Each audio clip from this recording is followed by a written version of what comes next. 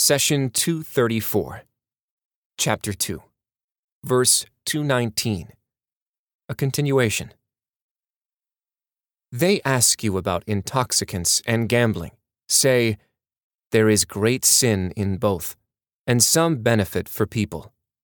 The sin is greater than the benefit. They ask you what they should give. Say, give what you can spare.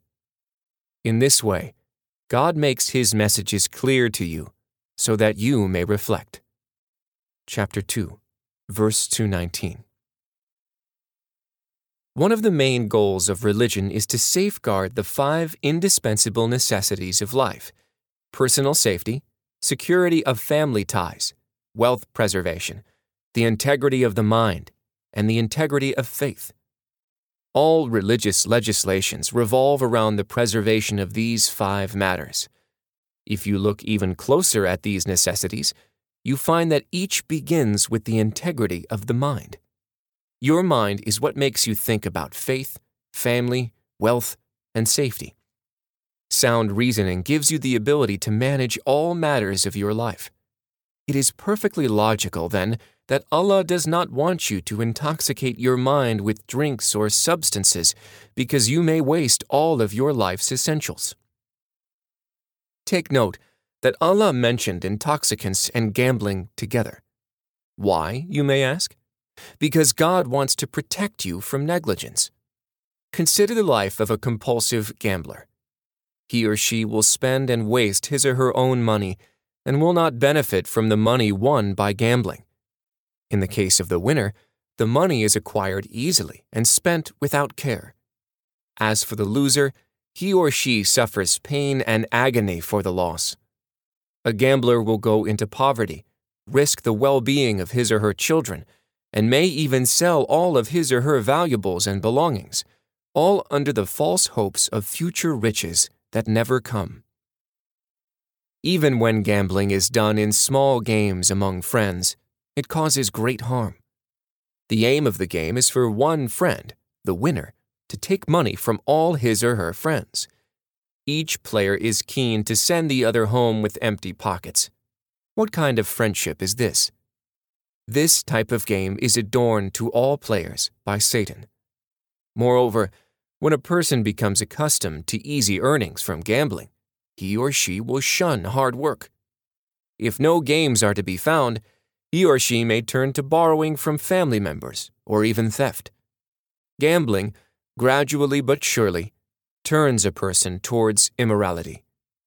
A gambler often ends up with no friends, no money, and is often cursed by his or her own family. God says, "O you who believe, intoxicants, games of chance, sacrifices to idols, and divination by arrows are a loathsome evil of Satan's doing. So turn wholly away from it so that you may prosper. With intoxicants and gambling, Satan seeks only to incite enmity and hatred among you, and to stop you remembering God and prayer. Will you not give them up?" Chapter 5, verses 90 and 91. The verse moves on to the following question. They ask you what they should give. Say, give what you can spare. The Prophet was previously asked this question by Amr ibn al-Jumuh. Allah answered in an earlier verse, They ask you as to what they should spend. Say, whatever good you spend, let it be for parents, relatives, orphans, the needy, and the traveler. And whatever good that you may do, Allah indeed knows it. Chapter 2, verse 215. In the verse under study, the answer is given in another form. God says, give what you can spare, meaning to give to the poor whatever is in excess of your basic needs. It is translated from the Arabic origin, al-afu. Interestingly, this word carries 2 meanings. Both are valid for the verse under study. Al-afu could mean excess. It also means to leave behind or pardon. God says, You who believe, fair retribution is prescribed for you in cases of murder. The free man for the free man, the slave for the slave. the female for the female. But if the culprit is pardoned by his aggrieved brother, this shall be adhered to fairly. Chapter 2, verse 178. Whoever pardons and leaves the feelings of hatred and revenge behind, in essence, practices al-afu, earns a great reward from God. So when Allah says, "They ask you what they should give," say, "Give what you can spare." The word spare, or al-afu, implies both meanings: what exceeds your need and what you can leave behind and forget about. In fact, spending from what you do not need promotes love and well-being in society. Take the example of a man who owns land and grows his own food. After keeping the amount required for him and his family and selling what he can, would he let the excess rot and go to waste? Or would it be wiser to give it to relatives and neighbors in need? Of course, the latter is more logical. This was the religious recommendation before the Zakat almsgiving was introduced. Here you may ask, what is the reason for changing al-afu to Zakat? We answer that Allah, the All-Wise, does not want to overburden you with almsgiving Zakat. He made the Zakat amount proportional to the effort required and to the natural resources available. Let's clarify this point further. The Zakat on mineral and other resources excavated from earth is set at 20% of what is extracted. Each year, if you extract from the ground above a minimum amount, also known as nisab, you give 20% of the excess to charity. As for the Zakat of agricultural products, it is 10% of whatever is irrigated naturally by rain and 5% of whatever is irrigated by human effort and groundwater. Lastly, in the day-to-day trades and jobs, the Zakat almsgiving is 2.5% of earnings and savings above a certain minimum nisab amount. Take note that the amount of prescribed Zakat is proportional to the amount of work you put in and the natural resources God put at your disposal. When the work is harder and there are fewer natural resources available, God asks you to pay less in Zakat. Zakat almsgiving allows the stronger members of society to contribute more to the poor and disadvantaged. A person who spends his money on his family guarantees them security, and by spending on extended family, the circle of safety widens. Thus, by ordering the Zakat almsgiving, God protects people's wealth from the ravages of inequality and ill feelings in society.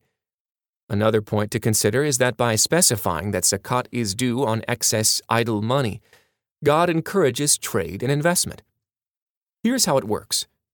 If you have money saved in the bank, and you have to give 2.5% each year to charity, you will lose more than half your savings in 30 years.